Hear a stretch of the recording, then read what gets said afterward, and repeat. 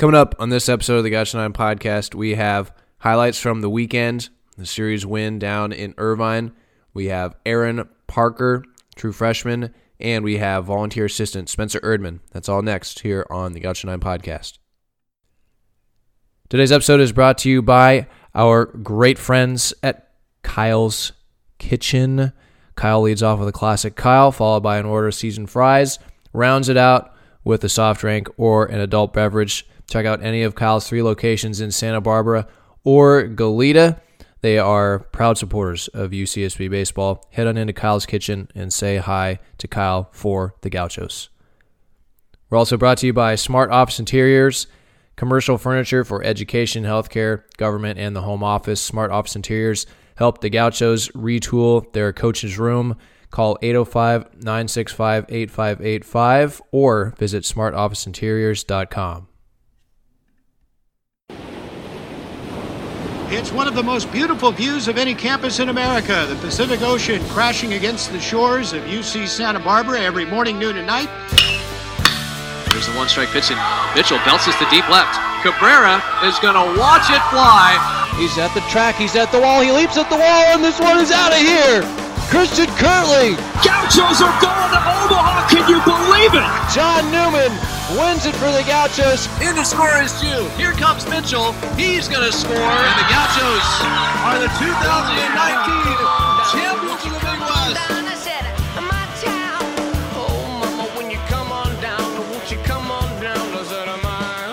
On a pitch, and Willow hammers it to center field, right at Kendall. This will score the run as Kendall makes the catch. Sprinkle comes home to score, and the Gauchos take a 1-0 lead. Good team baseball here in the 5th. Parker routinely sends balls over the fence in batting practice with ease to all fields. 2-0 pitch is hit to center field. Hit well. Kendall going back. He's at the track. He's at the wall. And it's up off the wall. Johnson rounds third. Parker heading to third. He's going to coast in there with a stand-up triple. Pinch hit. RBI triple for Aaron Parker. And the Gauchos lead at 2-0. How about that? Now, Irvine, they hold one of the best strikeout to walk ratios in the nation. Here's strike 3 called in, outside corner. Lewis freezes Fitzgerald for a 1-2-3 shutdown 5th inning.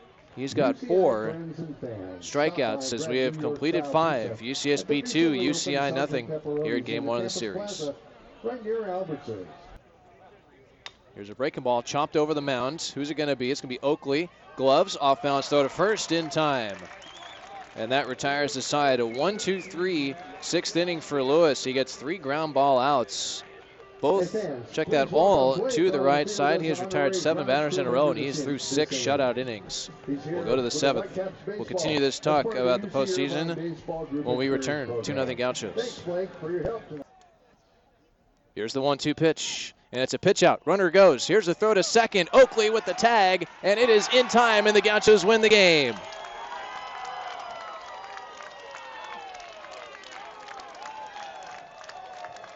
Gianni Bloom throws out Kendall at second base with Oakley dropping the tag in, and UCSB defeats UC Irvine 2-0. It's their first shutout of the season. That's what I was chuckling at because his leads are getting bigger and bigger. Antone staring at him. 0-2 pitch to Kirtley is hammered to left field. Back is Kendall. He's going to turn and watch this one fly. A 2-run homer for Kirtley, and the Gauchos tie things at 4.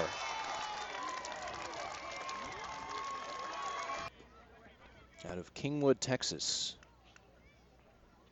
Here's the 1-0. And this is hammered to left field. Kendall is at the track. He's at the wall. He leaps, and this one is gone. A 2-run homer for Gianni Bloom, and the Gauchos take the lead. It's 6-5. 0-1. Lots of room to hit in left center. And the pitch is a breaking ball hit into right field, a base hit. Willow rounding third. He's coming home. The throw comes into second, and the Gauchos tie the game. Bryce Willits with an RBI single off of Gordon Ingebrigtsen, and we're tied at 7. But no runs came across. Here's Vogt, and he lines one into left center field, a base hit. That's going to score Willits. It's going to go all the way to the wall. Vogt heading to third. They had trouble with it out there in the corner, and it's a triple for Vogt, and the Gauchos are within 2. And first pitch swinging, Vogt drilled that one. 3 doubles, 10 home runs, and 34 RBIs.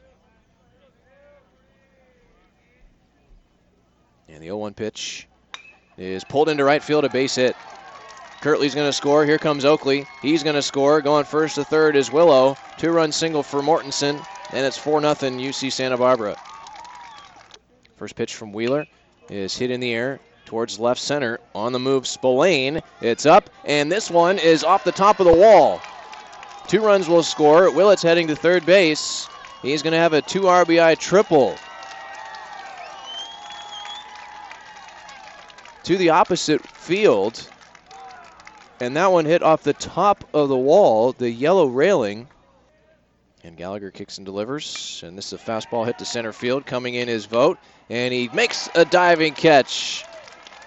Coming straight in from his center field position, and that retires the side here in the first.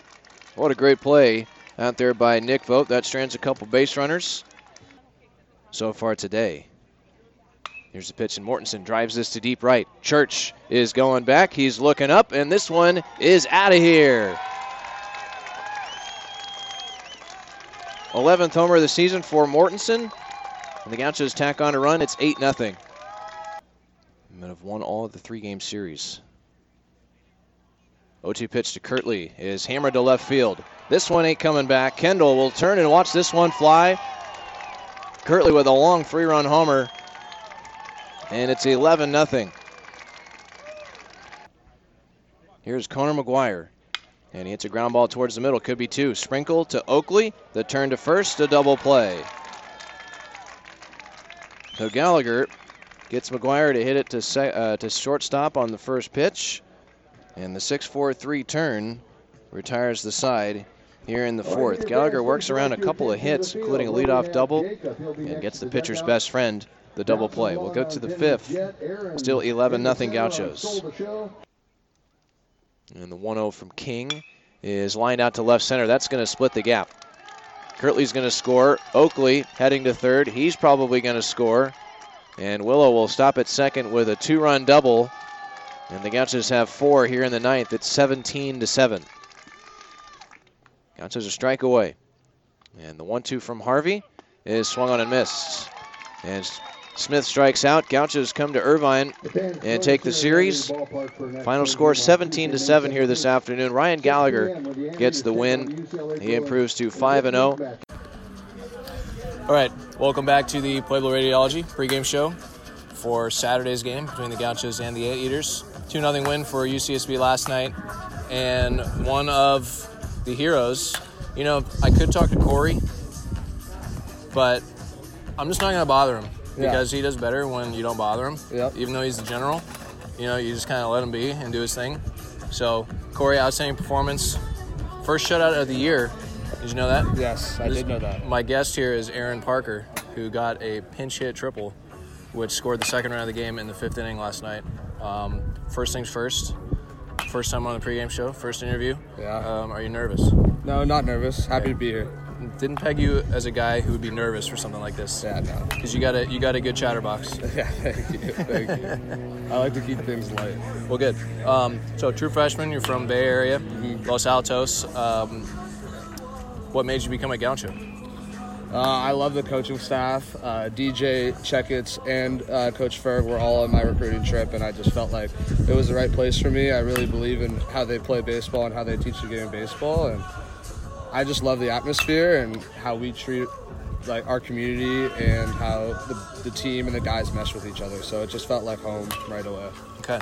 And in high school, did you catch and pitch? Yeah, I did a little bit of both, yeah. Really? Yeah. Okay, we haven't seen you pitch this year, and the average fan may not know, but you pitched a lot in the fall in those fall games. Yeah. And I thought we were going to have the catcher-pitcher combination. Yeah, well, maybe down the remains to be line. seen. Yeah, yes.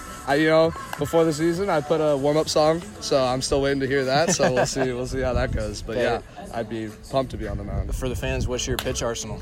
Arsenal, I throw a fastball that's pretty straight, and I throw a curveball that's not very good, and I throw a changeup that's also not very good. But if I can put it in the right location, we can get outs. So we'll see how that goes if the time comes. Well, the fastball, slush with the fastball. It's 90, 91, right, on a good day? Yeah, on a good day. And, the height helps for the vertical approach, so it might feel like it's rising for them. So that plays a little bit into it. So last night, usually when a guy comes in, like a new pitcher or a pinch hitter, I'll say, like, here's his height and weight and where he's from. Mm-hmm. You're listed as 6 foot, 190 pounds.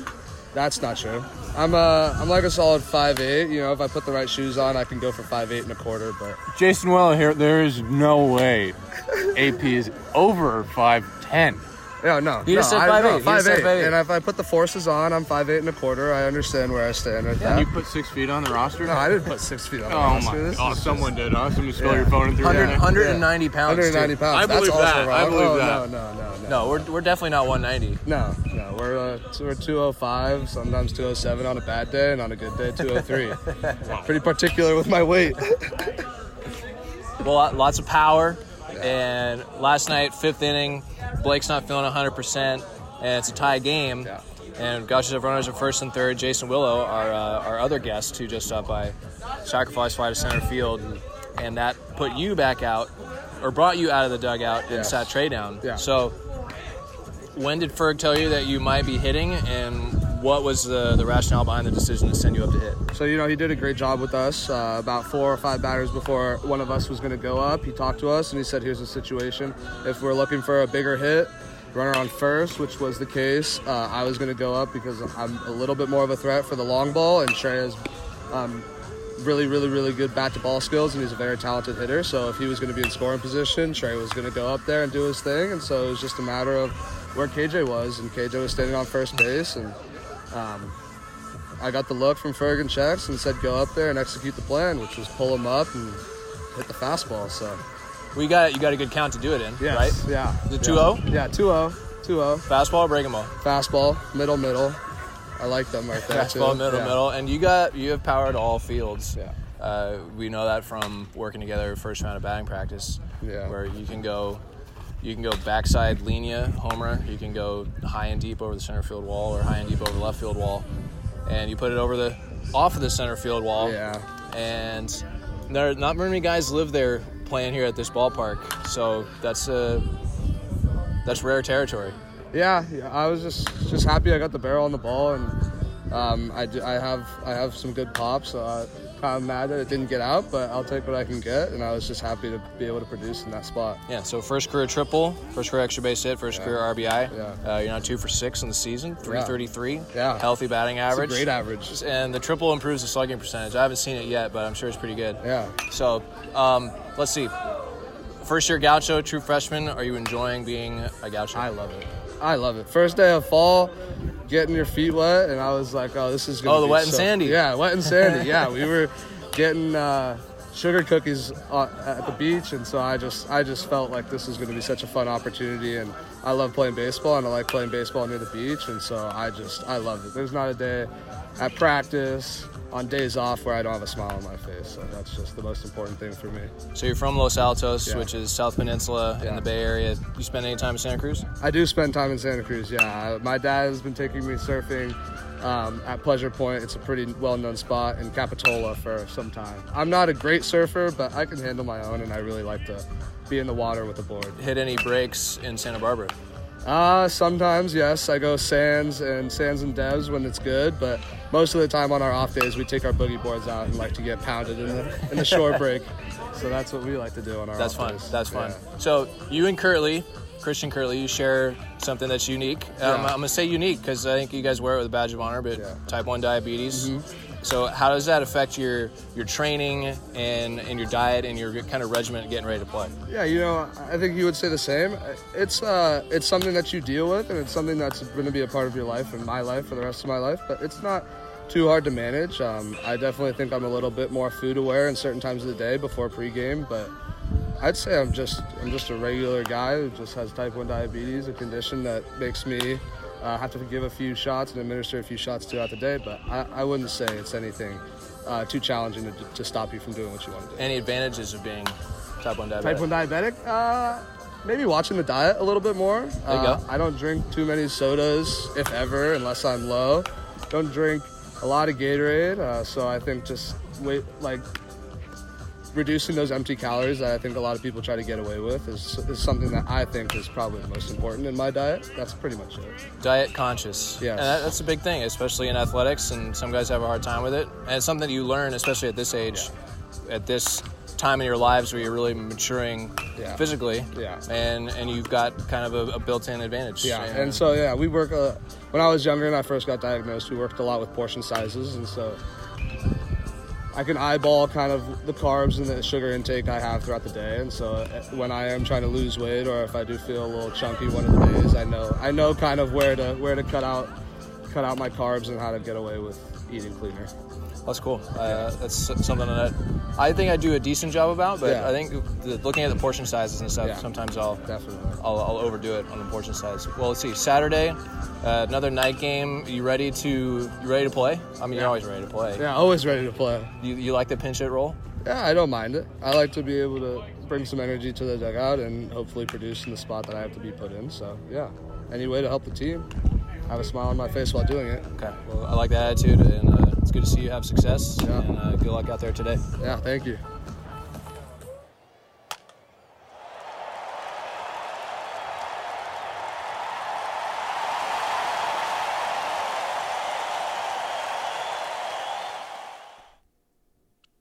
All right, my guest on the Gaucho 9 podcast this week is none other than volunteer assistant Spencer Erdman.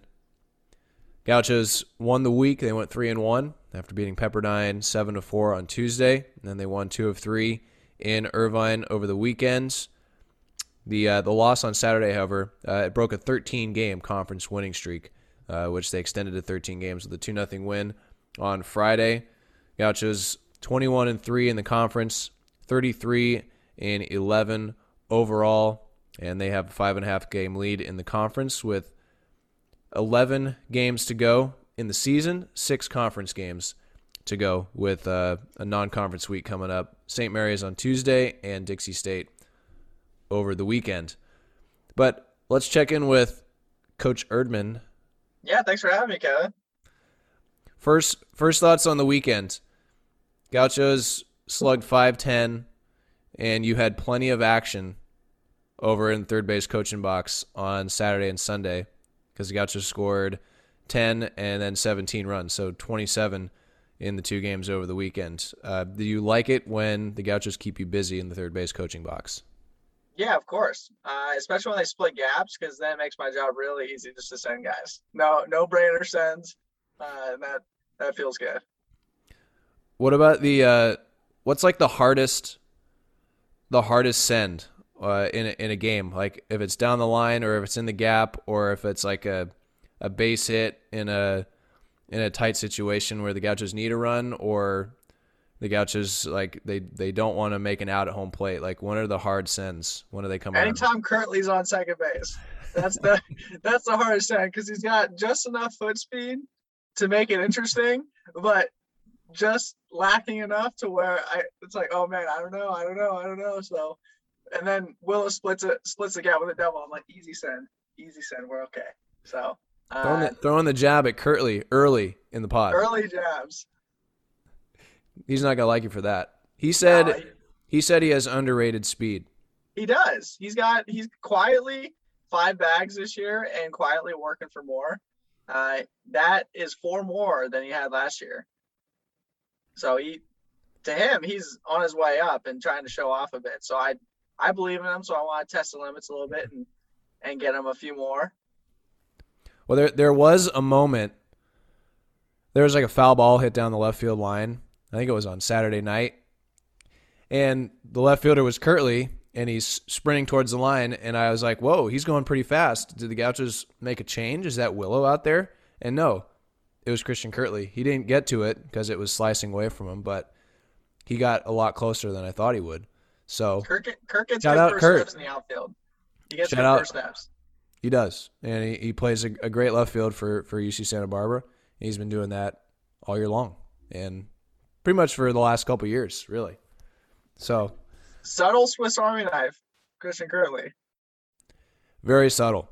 Yeah, subtle, but he can do it. First base, left field, second base, catch. He can play all 9 if you ask him. Well, and he also had a couple of home runs over the weekend, and they were loud home runs, were they not? Yeah, no doubters. And the way he runs the bases, I love how when he hits one that he knows is gone, when he jogs around the bases, he'll speed up as he rounds the bag and then slow back down. He's got good style. He knows how to hit a homer. So, well, one of them was a 2-run shot that tied the game, and then Sunday was a 3-run shot, which I think made it 11-0. So they were loud home runs, deep ones. Brock Mortensen also hit 2 home runs this week. So shout out to Brock, who got going with the long ball, because he's been scuffling a little bit and found his stroke. And you guys do something special when he rounds third base as well, don't you? Yeah, I hand off a football to him every time. I went for a high five once, and he almost ate my arm trying to secure a football, like a handoff. And so instantly I knew, okay, this is what we do.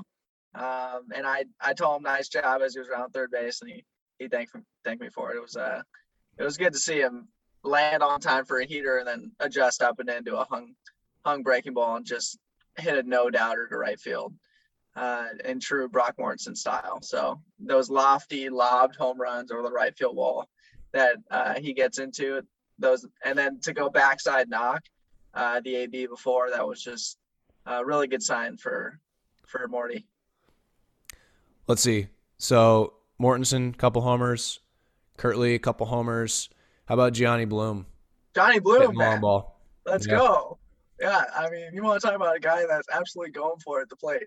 Johnny Bloom, he ambushes, and I love it.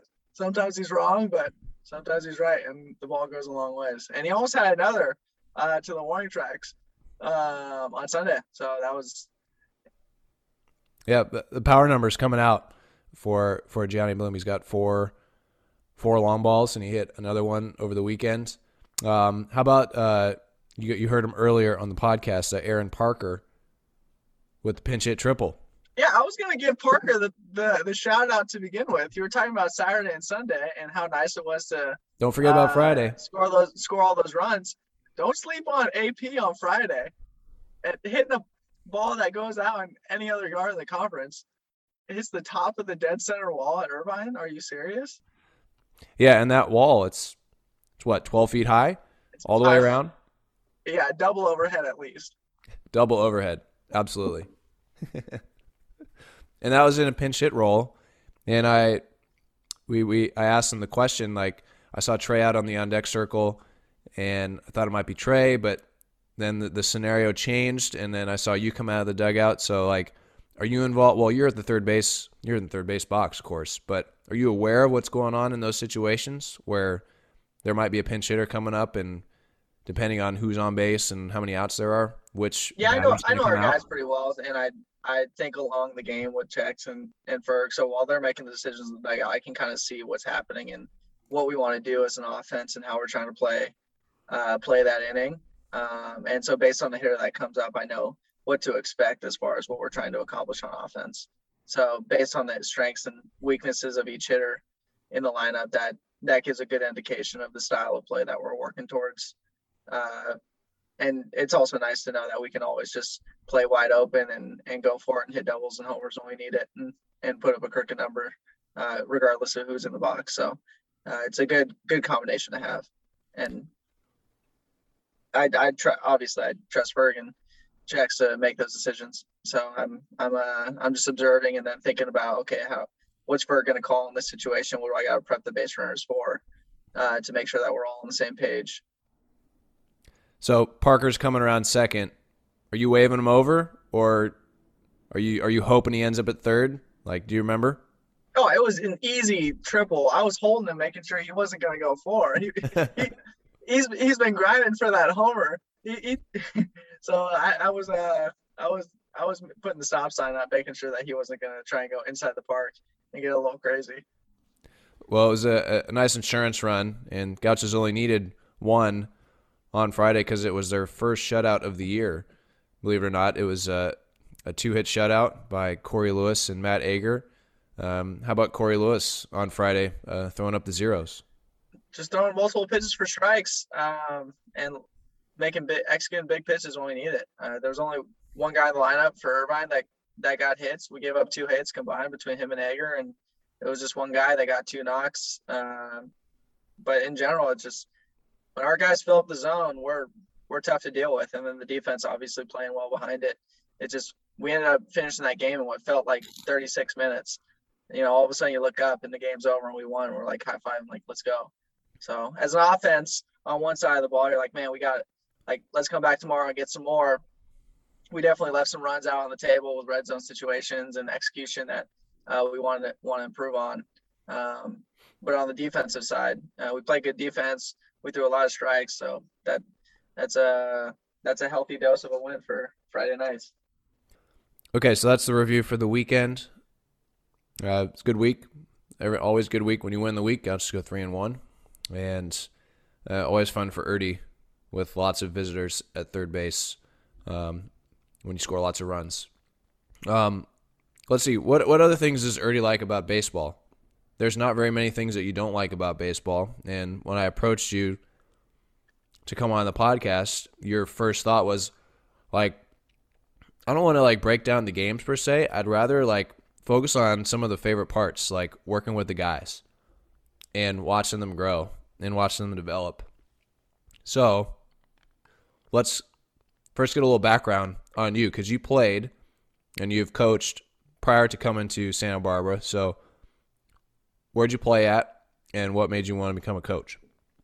I played at Santa Barbara City College for 2 years, and then played at LMU for 2 years. And the consistent theme in my playing career was you need to get better if you want to play here. Nobody wants you, and you got to prove yourself. You got to get better. And so I really learned to enjoy the work. And then an old coach of mine, Jeff Walker at Santa Barbara City College, gave me a phone call and said, hey, you would be really good at this, and you can try it out if you want. And so I stuck around for a month and coached at Santa Barbara City College before heading off to Australia for a quick hiatus. And then when I was in Australia, I coached a Little League team and started to like coaching the Little League team more than playing the games myself. And so that was a very clear sign to me that this was something I wanted to pursue. And since I came back, I've been committed full time to trying to be really, really good at this thing. And let's not beat around the bush. You went to Australia to play, right? Yeah. I tried to play. Got sold a bill of goods and ended up just hanging out in Australia for a while. So we'll leave it at that. My semi-pro career was nothing stellar, but epic nonetheless. Okay. Totally worth it. Well, good. So you come back and you want to pursue this coaching gig. Where'd you get your first start of coaching? Other than the little leaguers in Australia. It was with the Vaqueros. Yeah, the Vaqueros hooked me up, and Walker let me run the show and said, "Hey man, you have free reign with the infielders and the offense to try out whatever you want and tinker." And obviously, we developed a very trusting relationship since I played for him. I knew his coaching style and I knew how we wanted to play at the Perch, and so obviously I took the team offensive concepts and applied them to our offense, and then above all, just spent every single day with whatever player wanted to get better. I have a really hard time saying no to somebody that says, hey, can you hit me some ground balls, or hey, can you throw me some BP, or let's go hit in the cage. I was too soft. I could never say no. So just because I know that I bugged a lot of coaches to hit me ground balls and throw me BP and try and get me better. And so I'm just trying to pay it forward the same way that other coaches did for me, because I know that it really meant a lot for me as a player. And so I'm just trying to do the same thing. Yeah. So if you don't know Coach Erdman, you're kind of the David Eckstein type, right? The David Fletchers, where you're undersized and you have to hone your skills and work extra hard at your craft to get the most out of your body physically, out of your skills. And what's funny is, like, when we set up offense and we set the machines up and you get in there and take some hacks, usually you take a few swings, maybe you hit like one over the fence and you're like, man, how come I couldn't do that when I was playing? like your wealth of knowledge with what your body's doing and what your brain is doing right now is like miles ahead of where it was when you were playing. And you, like, don't you wish you could sometimes switch that? Yeah, well, shout out Ferg, giving me the goods. I follow his lead.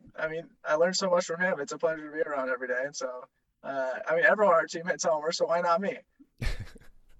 You set a good example, right? Yeah. I don't know if Ferg can do it though. I don't know if he can still get one out, but he doesn't try anymore. He doesn't need to prove anything to anyone. He pretends to be Traxel and throws BP prior to games or in team scrimmage to prep the guys for weird stuff. That's what. Yeah, he blew himself out though. Yeah, I know he did. He blew himself out. He gave it one last hurrah, trying to prep us, and it worked. We got the Traxel, so it's true. Good on Ferg. Totally worth it. So now it's just me and you holding it down for the BP, which I don't mind at all. I don't mind at all either. No, I love how we take BP. It's great. And so you started at City College, and then a brief stint at San Jose State, and then what brought you to UC Santa Barbara? A couple phone calls from coaches I played for, and a lot of faith from Czechs to bring me on. So I'm very thankful for the opportunity, that's for sure. I feel lucky to be a part of this program and feel really lucky to be able to show up to work every day. It's an honor, really. And you came at the start of the year, so like January 21. So you came January. in So that was right after Quinn left. Quinn Hawksworth, he took the job at Bakersfield, and Jones was working with the infielders, the catchers, and the pitchers, and just being a jack of all trades. And so I got signed on to take some of the workload off his back and just try not to screw things up. And thankfully, Czechs gave me the nod and kept me around. So you work with the infielders.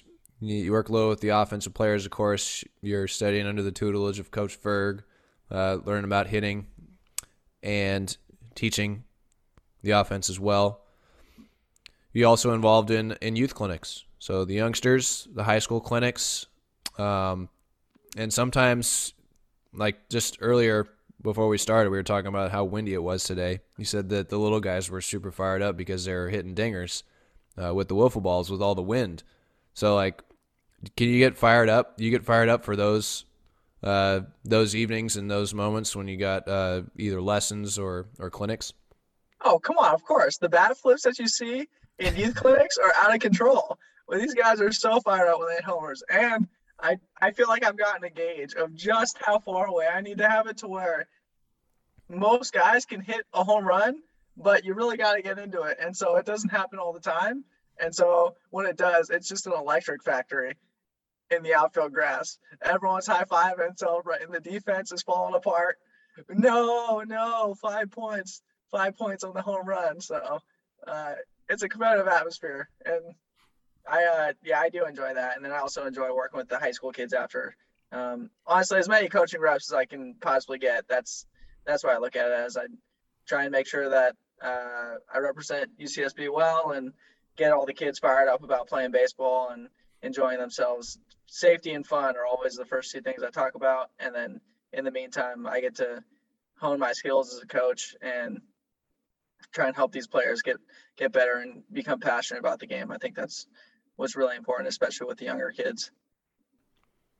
Electric factory. That approach is just electric factory in itself. that approach to youth camp. Just what you just said. It's great. It's great. So you said you like to use them as coaching opportunities, right? More reps. And I'll see you on your phone looking at drills or looking at something that somebody sent you for like infield drills. And you use your best stuff for the Gauchos, of course. Do you ever, like, has anything that you've worked on with little kids or with like the high schoolers, like you've honed it enough to where you can bring it into working with the Gauchos? Everything I teach the kids is the exact same thing I teach the Gauchos. Like the exact same thing. What I've worked to develop is a concept that can be applied to anybody. And frankly, like the younger kids have been where I've refined and really chewed on these concepts until they become a finished product. And then that's when I can now apply it to the college players. I feel like the presentation of the information is very digestible, and so it's a lot easier to get better. And that has come through a ton of trial and error. And with kids, you have to be very clear and very precise, while also very simple with your instructions, because they'll get confused and you can sap athleticism so quick if you get too mechanical with kids. And so finding that balance of trying to create environments where they move certain ways on their own without you necessarily having to tell them, and then also giving them information that really is tangible for them and they can continue to apply it as they grow in the game. That's what I've found from working with the younger kids. And so that's why I view it as very important coaching reps. It's like a writer writing down draft after draft after draft before then sending it out to the editing company, and then they edit it and they send it back and they're like, no, we can't publish this yet. It's got to be revised here. And then all of a sudden you scrap the whole thing, rewrite the whole thing again. And you do that for 5 years. And then now I can help Xander Darby get better at shortstop. Thank you for covering me on that, because I botched that question, making it sound like you practice your coaching on 10-year-olds in order to apply them to the 18 and 20-year-olds that the Gauchos have. I'm not saying that that's a bad thing and that doesn't happen, but the way you worded it, I could have framed my question to make it sound more like that. So nice work. Thank you. I could probably use a few more reps as far as asking questions in this interview. Well, that's the whole point of a podcast. That's right. It's all about communication. That's right. So how about routines and establishing routines for your infielders, guys like Xander Darby, guys like Jordan Sprinkle, and the guys you had last year like Cole Cummings and Marcos Castanon. Like, they always showed up and had a routine or something that they like to do to get themselves ready, to get some feel for the glove or the weight of the ball in their glove. Like, do you stress routines or do you use something different? Like, what kind of stuff are you instructing them on as far as preparedness? It's a little bit of both. The game we use as a teaching tool to demonstrate what we want to get better at and what we need to get better at. And so based on what the game tells us, we might apply routines towards the end in a certain direction, one way or the other, whether it's hop selection or angles or glove presentation or catch play and footwork patterns, whatever it may be. That's what the game tells us. But by and large, each guy on the team in the infield has a very specific routine that they do each week, and we grind them out Friday, Saturday, Sunday before games. And thank you, shout out Kevin, for getting the field ready, and I always pester you to have the field ready an hour or two before it probably needs to be, just so that way we can get out there one-on-one with the infielders and really dial in their work. I mean, KJ does the same routine. He's been doing the same routine every week basically for the last 2 years. Same with Bryce Willits. We make some refining based on what the game tells us, and it's a two-way street where the players oftentimes come to me and say, hey, we need to work on this, or I think I want to get better at this. And so it's more of a conversation than it is me telling them, hey, these are your drills, this is what you're doing.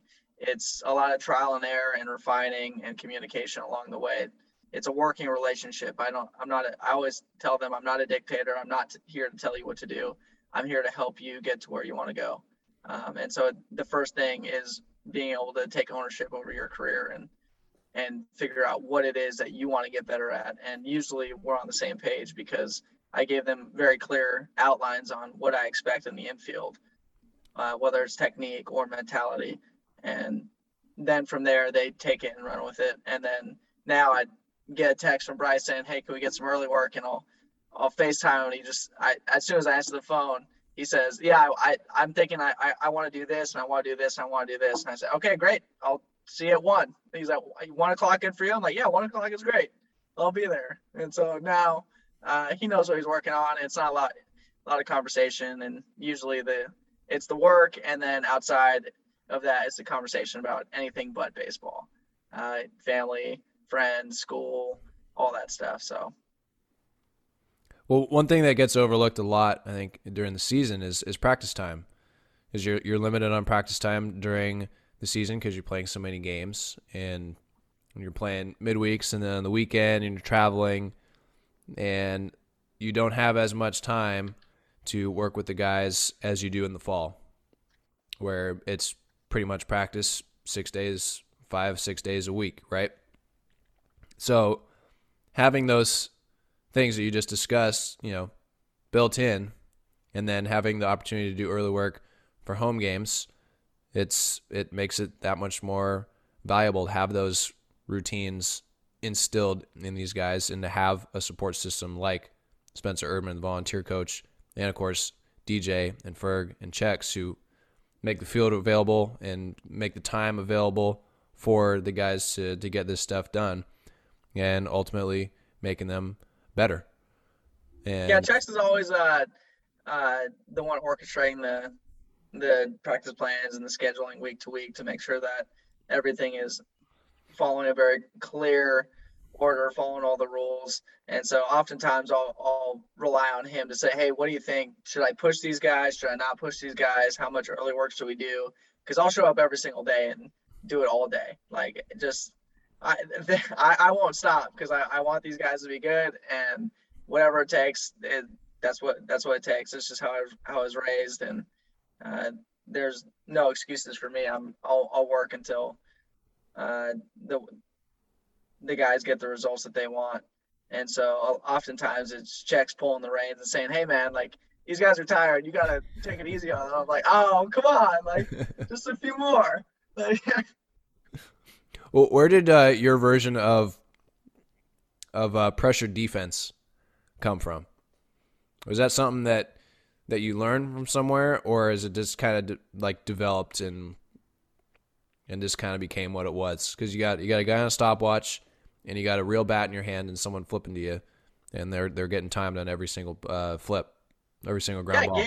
Game-like ground balls are hard to come by, especially for our BP. A lot of the times you'll hear infield coaches talk about, oh, you got to get line reads off the bat. They're really important. Outfield reps, BP is like the pinnacle of defensive reps because they're as live as you can get. But for our offense, we don't hit many ground balls during BP. We hit line drives, doubles, home runs, and BP all the time. And so you could stand there for 2 rounds straight working reads off the bat and not get a single ground ball. And so out of necessity, and then also along the way, understanding that playing at game speed is something that has to be learned, and being in control of yourself and understanding, okay, what ground balls do I need to execute what footwork on to get the ball to first base or turn the double play and not feel like I'm in a rush, but also get the best runners down the line. That is where this kind of came about. And this was early on that I thought this way. And then it really, really took hold when I got to UCSB. And I remember doing it with Cole Cummings last year. Just every single week, part of his routine was just side toss ground balls from different depths and different areas at third base towards the end. And between that and then applying it to the whole team. And it's a fun way for the guys to get competitive and play at game speed and get real ground balls, and me to show off that I still got it. So I'm trying to beat them the best I can, but at this point, the blue tarp steals so much exit below that I feel like I'm still hitting soft ground balls. And it's the same thing as beat the infielders off side toss or a tee or a machine.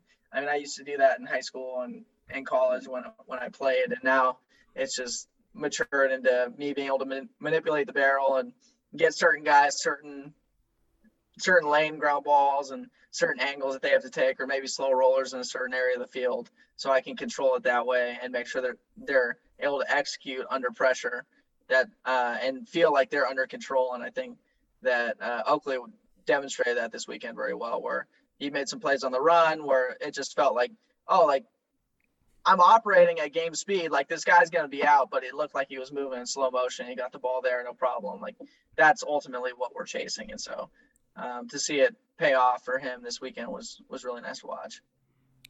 Well, I was just going to say that the one ground ball that you struggle with is that backside 4-hole ground ball from a right-handed batter, because you're a right-handed batter, right?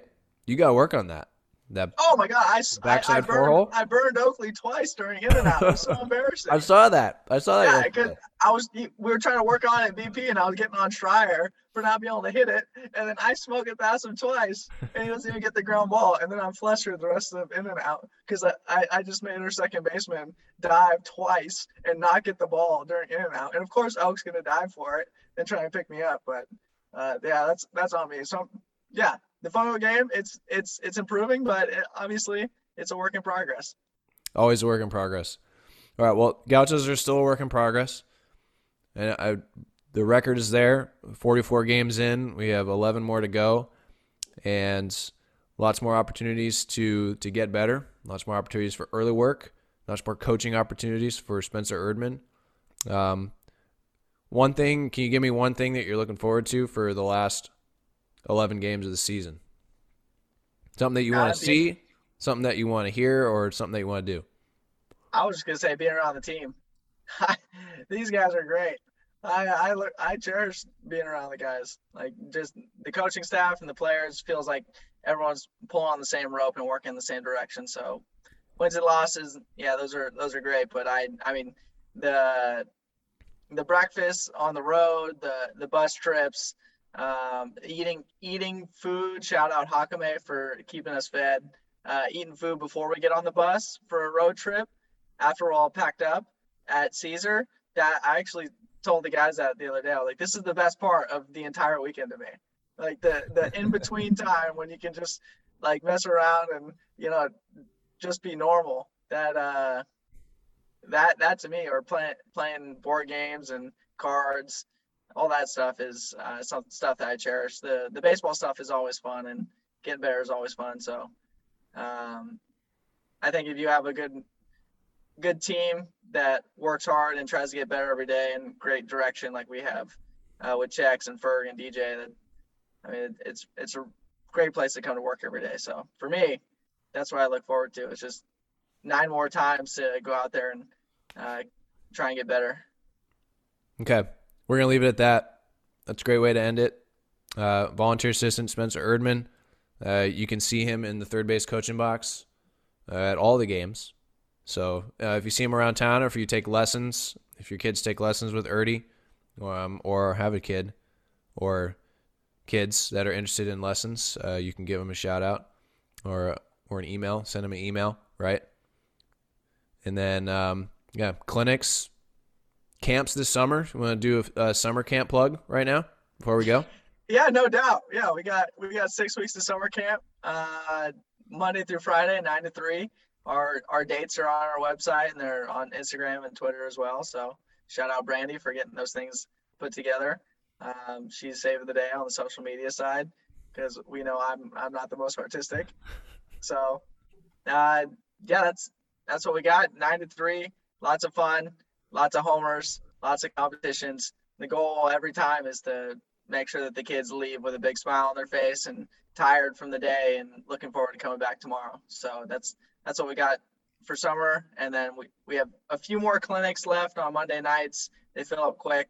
So if you want to sign up, they're online. And then obviously lessons, I give them as much as I possibly can. And those summer camp dates, do they start at the end of June? Yeah, mid-June. There's 3 weeks before the 4th of July, and then that 4th of July week we take off, and then there's 3 weeks after that week, starting July 11th. So depending on if we earn a spot in the postseason and then our postseason run, that all will be taken into effect. But sign-up dates are online, and so please check them out. Go to ucsb.cool/Gauchos. Shout out Ferg for that. And it's actually ucsb.cool. Yeah. /Gauchos. Yeah. That's where you can find all the camp stuff. Yeah, epic hyperlink. Epic. All right, Erdy. Thanks for the time and your words of wisdom, and we'll see you at the yard. Go Gauchos. Thanks, Kevin.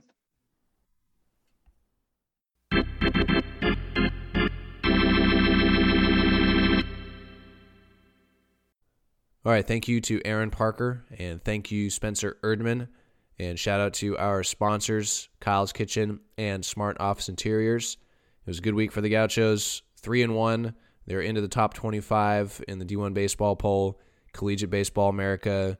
They're the number 1 ranked mid-major in the 11.7 college baseball podcast poll. Not sure if many of you know that, but 11.7 is the name of that podcast, and those guys do a lot of really fun college baseball coverage, and the Gauchos have been number 1 now for 2 straight weeks.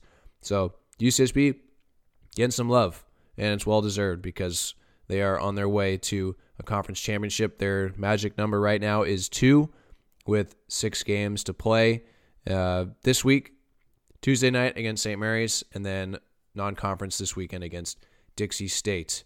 5:30 Tuesday and Friday, 4 o'clock Saturday, and 1 o'clock on Sunday. That's going to do it for the podcast. Hope you enjoyed the interviews, and we hope to see you out at Caesar Wasaka Stadium this week. So please have a good one, and go Gauchos.